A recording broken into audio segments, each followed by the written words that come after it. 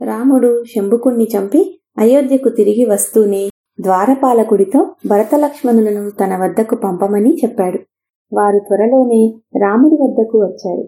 వారితో రాముడు, తమ్ముళ్ళు, అన్ని పాపాలను పోగొట్టే రాజసూయం చేద్దామనుకుంటున్నాను. పూర్వం మిత్రుడు చంద్రుడు రాజసూయం చేస్తే శాశ్వతమైన కీర్తి గడించాడు. అందుకు నీ సలహా ఏమిటి అని అడిగాడు. దానికి భరతుడు, అన్నా, నీ ధర్మానికి కీర్తికి లోటేమున్నది? రాజసూయం చేశావంటే అనేక రాజవంశాలు నాశనమవుతాయి. పౌరుషం కొద్దీ అనేక మంది రాజులు నశిస్తారు. అందుచేత రాజసూయం చేసి భూమికి లేనిపోని సంక్షోభం కలిగించవద్దు అన్నాడు. భరతుడన్న మాట రాముడికి నచ్చింది. మంచి సలహా ఇచ్చినందుకు అతను భరతుణ్ణి మెచ్చుకున్నాడు. అప్పుడు లక్ష్మణుడిలా అన్నాడు, అన్నా, సమస్త పాపాలను పోగొట్టే మహాయజ్ఞం అశ్వమేధం. వెనక ఇంద్రుడు తనకు మహాపాతకం చుట్టుకోగా బృహస్పతి సహాయంతో అశ్వమేధం ద్వారా ఆ పాపాన్ని పోగొట్టుకున్నాడు. లక్ష్మణుడా వృత్తాంతం ఈ విధంగా చెప్పాడు. పూర్వం వృత్రుడనే గొప్ప రాక్షసుడుండేవాడు. అతను మహాధర్మపరుడు, గొప్ప జ్ఞాని. 3 లోకాలను ఎంతో ప్రేమగా చూసుకుంటూ ధర్మం తప్పకుండా పాలించాడు. అతని పాలనలో భూమి అన్ని కోరికలను తీర్చేది. దున్నకుండానే పండేది. పువ్వులు, పళ్ళు, కాయలు రసవత్తరంగా ఉండేవి. ఇలా ఉండగా వృత్రుడికి తపస్సు చేయాలని సంకల్పం కలిగింది. అతను తన పెద్ద కొడుక్కు రాజ్యం అప్పగించి ఉగ్రమైన తపస్సు ప్రారంభించాడు. ఆ తపస్సు చూసి దేవేంద్రుడు బెదిరిపోయాడు. అతను విష్ణుమూర్తి వద్దకు వెళ్లి, వృత్రుడు ఇదివరకే 3 లోకాలను జయించాడు.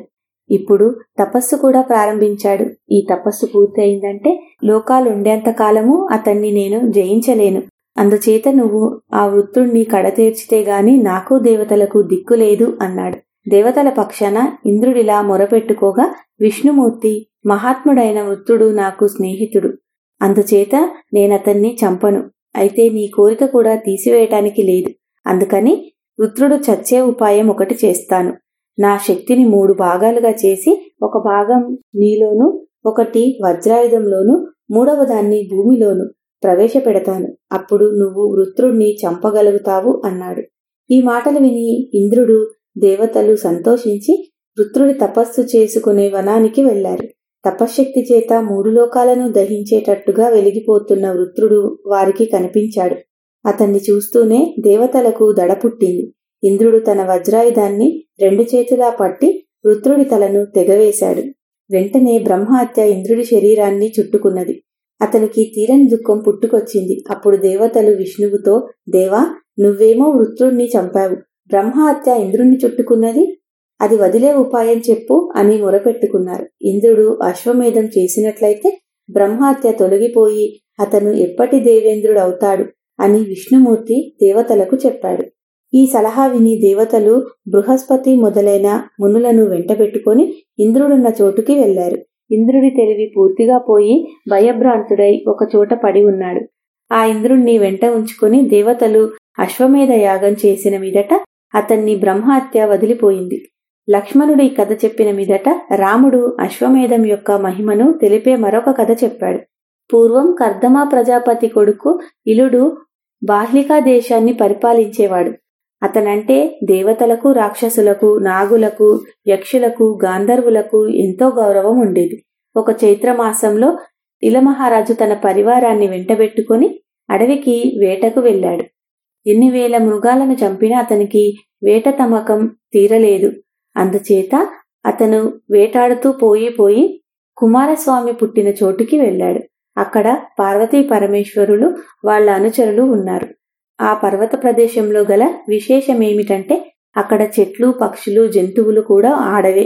అక్కడికి చేరుతూనే ఇలుడు, అతన్ని మృత్యువులు కూడా స్త్రీలుగా మారిపోయారు. తనలో కలిగిన మార్పు చూసి ఇలుడికి బాధ, భయము పుట్టాయి. అతను శివుడి దగ్గరకు వెళ్లి స్తోత్రం చేసి కాళ్లపైన పడి రక్షించమన్నాడు.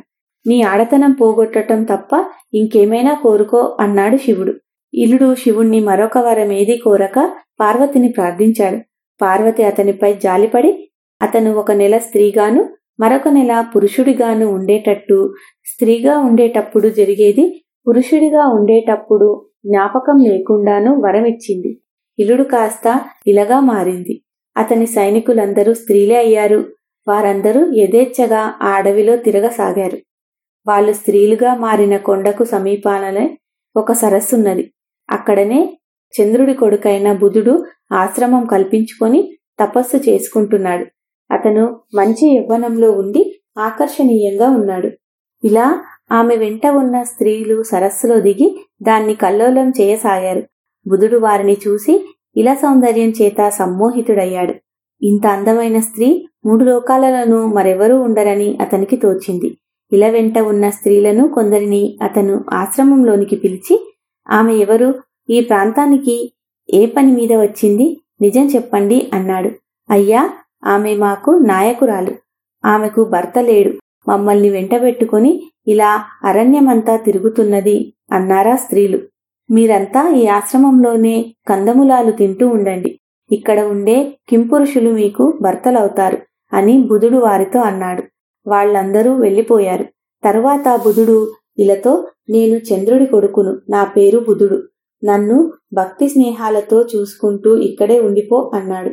నీ ఇష్టం అన్నది ఇలా. ఇద్దరూ మహాసంతోషంగా ఆ నెల గడిపారు. ఒకనాడు ఉదయం ఇల కాస్త ఇలమహారాజై పక్క మీద నుంచి లేచాడు. అతనికి జరిగినదేమీ జ్ఞాపకం లేదు. సరస్సులో బుధుడు చేతులు పైకెత్తి తపస్సు చేసుకుంటున్నాడు. ఇలా అతడిని చూసి, అయ్యా, నేను నా సైనికులతో ఈ పర్వత ప్రాంతానికి వేటకై వచ్చాను. వారంతా ఎటుపోయారో తెలియకుండా ఉన్నది అన్నాడు.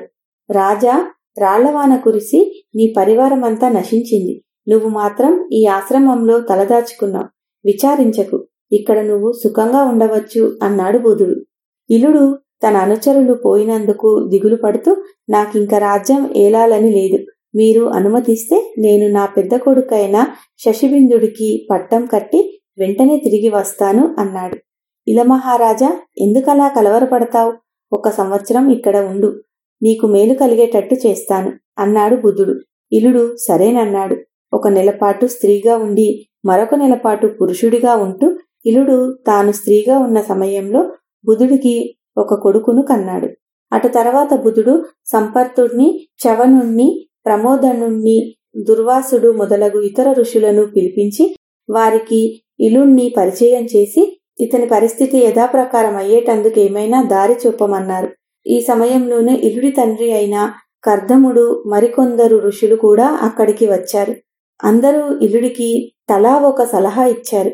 కాని కర్దముడు తన కొడుక్కు మేలు కలగాలంటే అశ్వమేధ యాగం చెయ్యడమే మార్గమన్నాడు. ఆయన సలహా ప్రకారం అందరూ చేరి అశ్వమేధ యాగం చేసి ఇలమహారాజుకు స్త్రీతత్వం లేకుండా చేశారు. యజ్ఞం పూర్తి అయ్యే సమయానికి శివుడే ప్రత్యక్షమై ఇలమహారాజును అనుగ్రహించాడు. తర్వాత ఇలుడు బాహ్లికా దేశానికి తిరిగి వెళ్ళాక మధ్యదేశంలోని ప్రతిష్టానపురాన్ని ఏలుతూ అక్కడే ఉండిపోయాడు. అతని కొడుకు శశిబిందుడు బాహ్లికా దేశాన్ని పాలించాడు. ఇలకు బుధుడికి పుట్టిన పురురవసుడు ఇలమహారాజు అనంతరం ప్రతిష్టానపురానికి రాజయ్యాడు. రాముడి కథ తన తమ్ముళ్లకు చెప్పి లక్ష్మణుణ్ణి పంపి తన పురోహితులైన వశిష్ఠ, వామదేవ, జాబాలి మొదలైన వారిని రప్పించి తాను అశ్వమేధం తలపెట్టిన సంగతి వారికి తెలియజేశాడు. వారు చాలా సంతోషించారు. అశ్వమేధానికి అవసరమైన ప్రయత్నాలు వెంటనే ప్రారంభమై చాలా చురుకుగా సాగాయి. సపరివారంగా బయలుదేరి రావలసిందని, యజ్ఞోత్సవంలో పాల్గొనవలసిందని లక్ష్మణుడు కిష్కింధలో సుగ్రీవుడికి, లంకలో విభీషణుడికి దూతల ద్వారా ఆహ్వానాలు పంపాడు. రాముడి మంచి కోరి రాజులందరికీ ఆహ్వానాలు వెళ్లాయి. నానా దేశాల బ్రాహ్మణులు, ఋషులు, సకుటుంబంగా గృహస్థులు, గాయకులు, నటులు, నర్తకులు ఆహ్వానించబడ్డారు. నైమిషావనంలో గోమతీ నదీ తీరాన యజ్ఞశాల నిర్మించబడింది. 1000 కొద్ది బళ్లలో ధాన్యము, అపరధాన్యాలు, ఉప్పు, గంధము చేరాయి. 1 కోట్ల కొద్ది బంగారం వచ్చింది. వంటవాళ్లు, శిల్పులు వచ్చారు. రాముడి అంతఃపురం నుంచి అతని తల్లులు బంగారు సీత భరతుడి వెంట వచ్చి యజ్ఞం జరిగే చోటికి చేరారు. ఆహ్వానితులకు విడుదలు వేరువేరుగా ఏర్పాటు చేయబడ్డాయి. ఈ ఏర్పాట్లన్నీ అయ్యే లోపల రాముడు ఒక నల్లని గుర్రాన్ని విడిచి దాని వెంట ఋత్విజులను, లక్ష్మణుణ్ణి పంపాడు. యజ్ఞం చేయవచ్చిన రాజులు రాముడికి కానుకలు తెచ్చారు. వారి సౌకర్యాలను భరతశత్రుఘ్నులు చూశారు. బ్రాహ్మణుల సౌకర్యాలను సుగ్రీవుడి వానరులు ఋషుల సౌకర్యాలను విభీషణుడి రాక్షసులు చూశారు. యజ్ఞం చాలా జయప్రదంగా జరిగింది. ఎక్కడా ఎవరికి ఏ లోటు కలిగిందన్న మాట పుట్టలేదు. భోజనాల దగ్గర ఎవరు నోరు తెరిచి అడగకుండానే కావలసిన పదార్థాలు వడ్డెనయ్యాయి. బంగారమేమిటి, ధనమేమిటి, రత్నాలేమిటి, బట్టలేమిటి, ఎవరేమి కోరినా ఇచ్చారు. ఈ వస్తువులన్నీ పెద్ద పెద్ద కుప్పలుగా పోసి రాత్రి పగలు కూడా అడిగిన వారికి ఇస్తూనే వచ్చారు. ఇలాంటి యజ్ఞాన్ని ఇంద్రుడు, కుబేరుడు, యముడు కూడా చేసి ఉండరని చెప్పుకున్నారు. వానరులకు, రాక్షసులకు చేతి నిండా పనిపడింది. యాచకులు కోరినదల్లా వారే ఇస్తూ వచ్చారు. ఇదే విధంగా ఏడాది గడిచింది. యజ్ఞం పూర్తి అయ్యింది.